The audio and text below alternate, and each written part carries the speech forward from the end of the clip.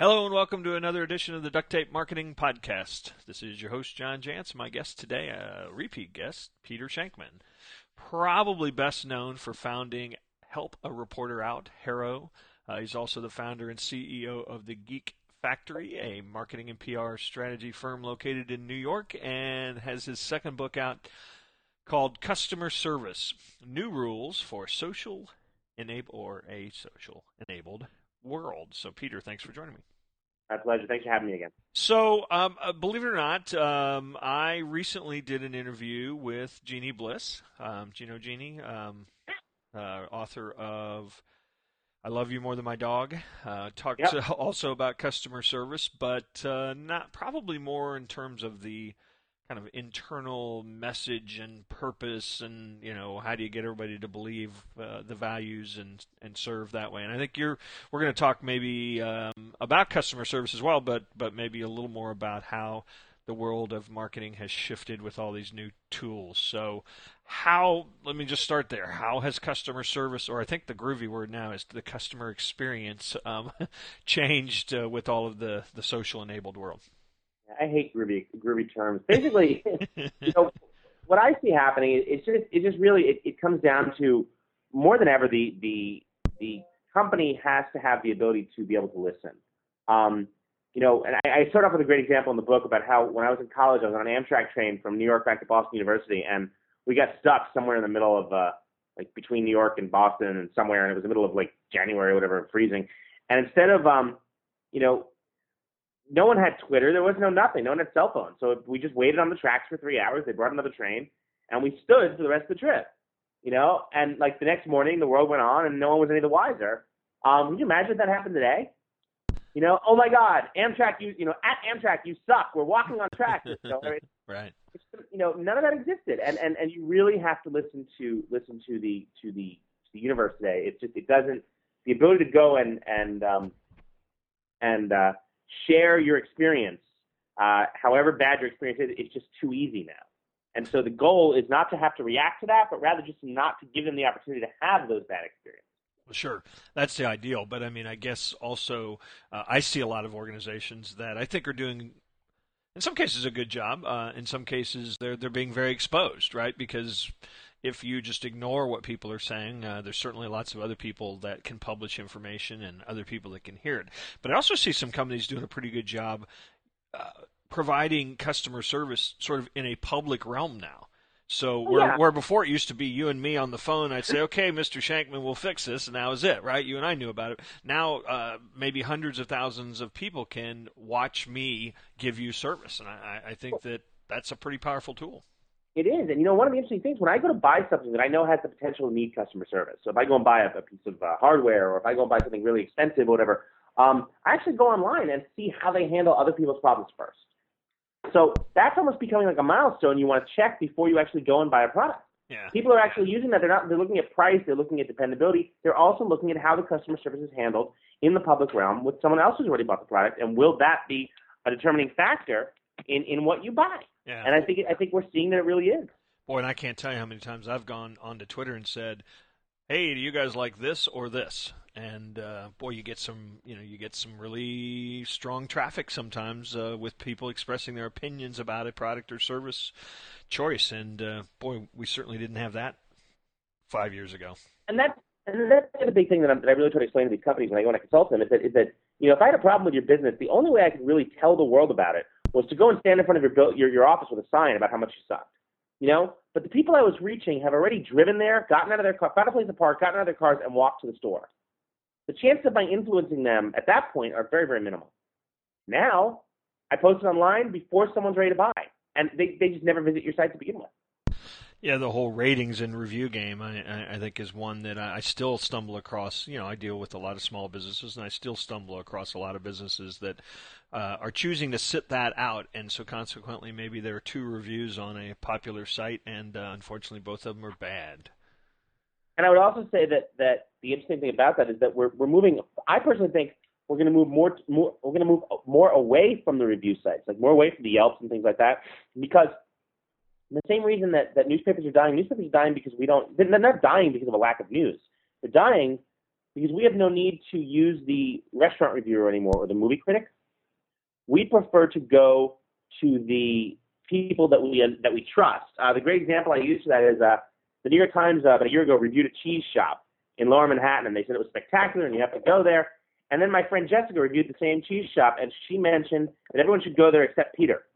And I was interested to read that on her Facebook page. She said, "Yeah, Peter, you shouldn't go there because most cheese shops sell like jellies and jams and crackers, and this place only sells cheese. Because you're lactose intolerant, you could kill 4 million people if you go to this cheese shop."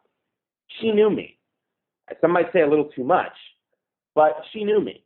And I'm going to trust her review over the New York Times, who doesn't know me. The New York Times almost caused a mass chemical gas attack in Lower Manhattan by suggesting I go to a cheese shop. See, when you talked about, you started this out by saying that you know, one of the things you have to do is get really good at listening. What are some of your favorite, you know, maybe do it yourself even ways to listen? I like the idea that I never waste time. Whenever I have the opportunity at a bus stop while waiting for the subway, anything I can do, I'm always on my BlackBerry or whatever device I have, and I'm looking stuff up. I'm seeing what people are saying about me, what they're saying about my clients, what they're saying about companies I want to shop at, potential clients, things like that. I don't like to waste that time. So if I have 25 minutes free or whatever, I'll go and I'll immediately start talking and start looking online and seeing what people are saying. I'll read what my friends are updating on Facebook, what they're talking about. You know, you trust the people you know personally. I'll start looking at what they're saying, and I'll make little notes. I'll use like Evernote. I'll make little notes about what they like and things like that, and I'll remember that. And that stuff always comes in handy when I need it to. This halftime break is brought to you by Constant Contact. Constant Contact helps small businesses and nonprofits build great customer relationships with email marketing, event marketing, and online surveys. Visit them today at constantcontact.com and sign up for your free 60-day trial. Well, so what are some of the platforms? I mean, that you know will and won't help you. I can't tell you how often we're all, for the last year, every presentation I was asked to give was about social media. Well, of course, the one question people would come up and say, "Well, just tell me which ones I need to be on and which I don't." I mean, how do you advise people in that category? I tell people I use Casey Stengel's motto. They asked him how he was winning in the '69 Mets, and they won everything. He said, "We just hit them where they ain't." Right. And he was always known for these glib comments. And I said, well, it's the same thing applies on the reverse, social media. You got to hit them where they are. If I'm going after 17-year-old kids, I'm not going on Twitter. I want to know where my 17-year-old kids are. My 17-year-old kids are not using Twitter. They're on Facebook. So you need to know the best way to find out where your audience is simply to ask them. I don't know why, but for some reason, the more information we get about the customer, the less we decide to actually ask them what we want to do. Ask them our information is, ask them what we need to know, and they will tell you. Yeah. But for whatever reason, I assume because we're getting stupider, probably because of shows like the Jersey Shore. So we're getting stupider, and then we're not asking our clients how they like to get their information. We have access to them in a multitude of ways, yet for whatever reason, we just don't want to talk to them and ask them how to get their information. I'm up at 4:30 in the morning every day out in Central Park running or whatever, listening to my podcasts. And on my podcasts are, I'm listening to BBC and ZDNet and some skydiving podcasts and things like that. Duct tape marketing and well, that goes without saying. Well, okay, I meant right. the ones you might not expect me to listen to, right? And but I'm doing that because that's how I like to get my information. Yeah. And so I get my information the way I want to. And so if you're telling me that you don't care about me enough to ask how I like to get my information, what's the point? Yeah, I always tell people a funny anecdote. I just because I could and because everybody else was, I released an iPhone app for my podcast, and I decided to price it at $2.99. You could subscribe via iTunes for free, but I was floored by the amount of people that bought the app because that's the way they wanted to listen to the same content that was free and easily available otherwise. And I think that's a pretty good lesson for us as marketers. I love that. That's awesome. So one of the things that happens in this customer service category in social media, or we've got some great examples, or infamous, if you want to call them that, where people really get a black eye. I mean, a whole bunch of people go out there and say, this was stupid, this was dumb, bring back our, Willy Wonka crackers, why did you take them away? I mean, how do you survive, or how do you use some of these tools to maybe turn around some disasters? I think the best way to do it is simply to listen. I've seen so many people, who immediately go on the first thing they want to do is fight. Oh, you're gonna tell me I'm wrong. You're gonna argue with me. Fine, I'm gonna argue right back. Why not listen? I've gotten some of the best responses from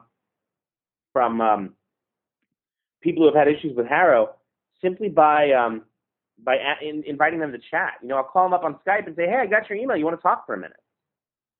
And get their you get their opinion. You get the info they want to give you, and then what winds up happening is that you wind up becoming they wind up becoming your ally.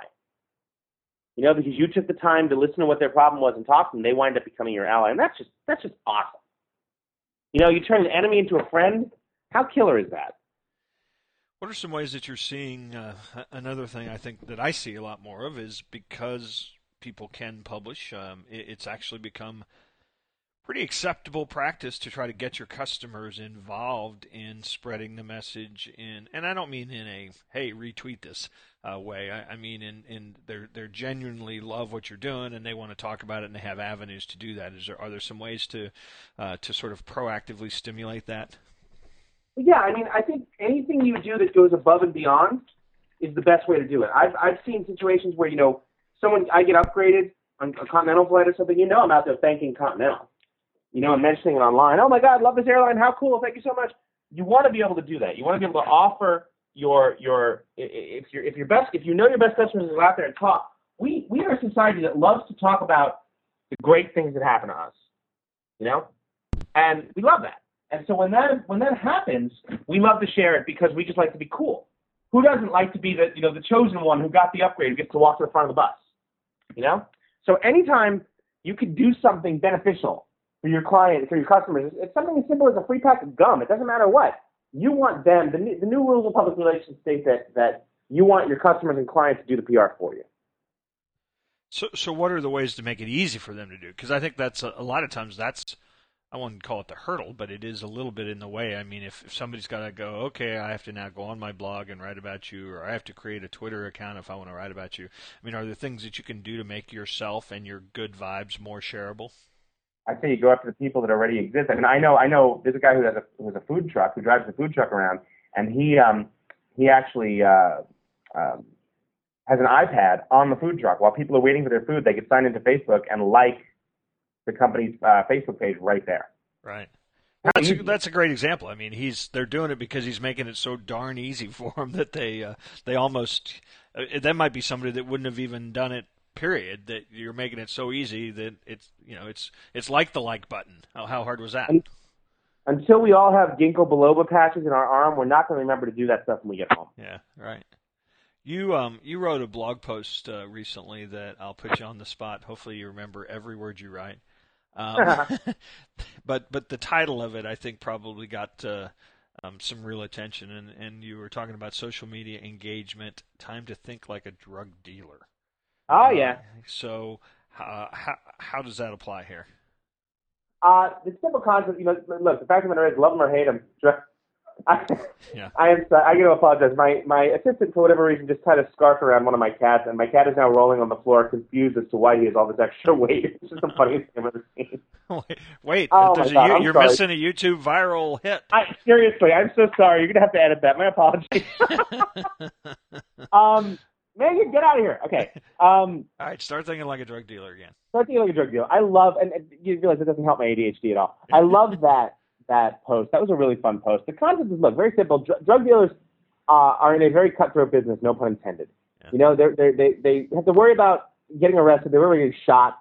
It's probably a little harder job than being an accountant. Unless you work for like Madoff or something. So the logic is that they really have a very, very strong incentive to retain their customers. Because I think more so for them than anyone else, getting a new customer probably costs a lot more than it does for like any other business. Because in most other businesses, when you get a new customer, it doesn't necessarily mean that he's a cop and you go to jail. So you really want to keep the customers you have. And so as such, the concept of thinking like a drug dealer, making sure that they want to come back to you when they have so many other choices by giving them a little extra, or treating them well, or offering them something new, or sharing with them, some new product, whatever it is. I mean, I wrote the post partially tongue-in-cheek, but the lessons in there are very, very, very, very accurate. Well, I think there are probably other industries we could name that wouldn't necessarily spring to mind if you were thinking good customer service, but that yeah, but then it wouldn't be my blog. Yeah. Well, no, but I guess what I'm saying is I think there are typically lessons. I wrote a post the other day that raised a lot of eyebrows, and the title was just, "Could you sell your tweets?" And of course, people immediately leapt to the thought that I was saying you should, and what I was saying is, could you? I'm not saying would you. I'm saying would they be of any value? And I think that, right. that if we looked at things like that, I've got to write 140 characters worth something that somebody would pay $58 for. We might actually give it a little more thought. Right. Yeah. Well, Peter, thanks for joining me again. It's great to catch up with you. Are you in snowstorms in New York? No, it's pretty clear. I'm looking out at the Hudson River right now. It's actually kind of icy. But other than that, we're pretty clear. Hopefully we should be okay for a couple of days anyway. I guess it was a little south of you. Boston got hit, right?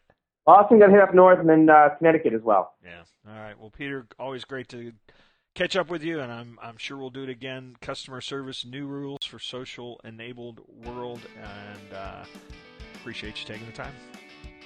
Always.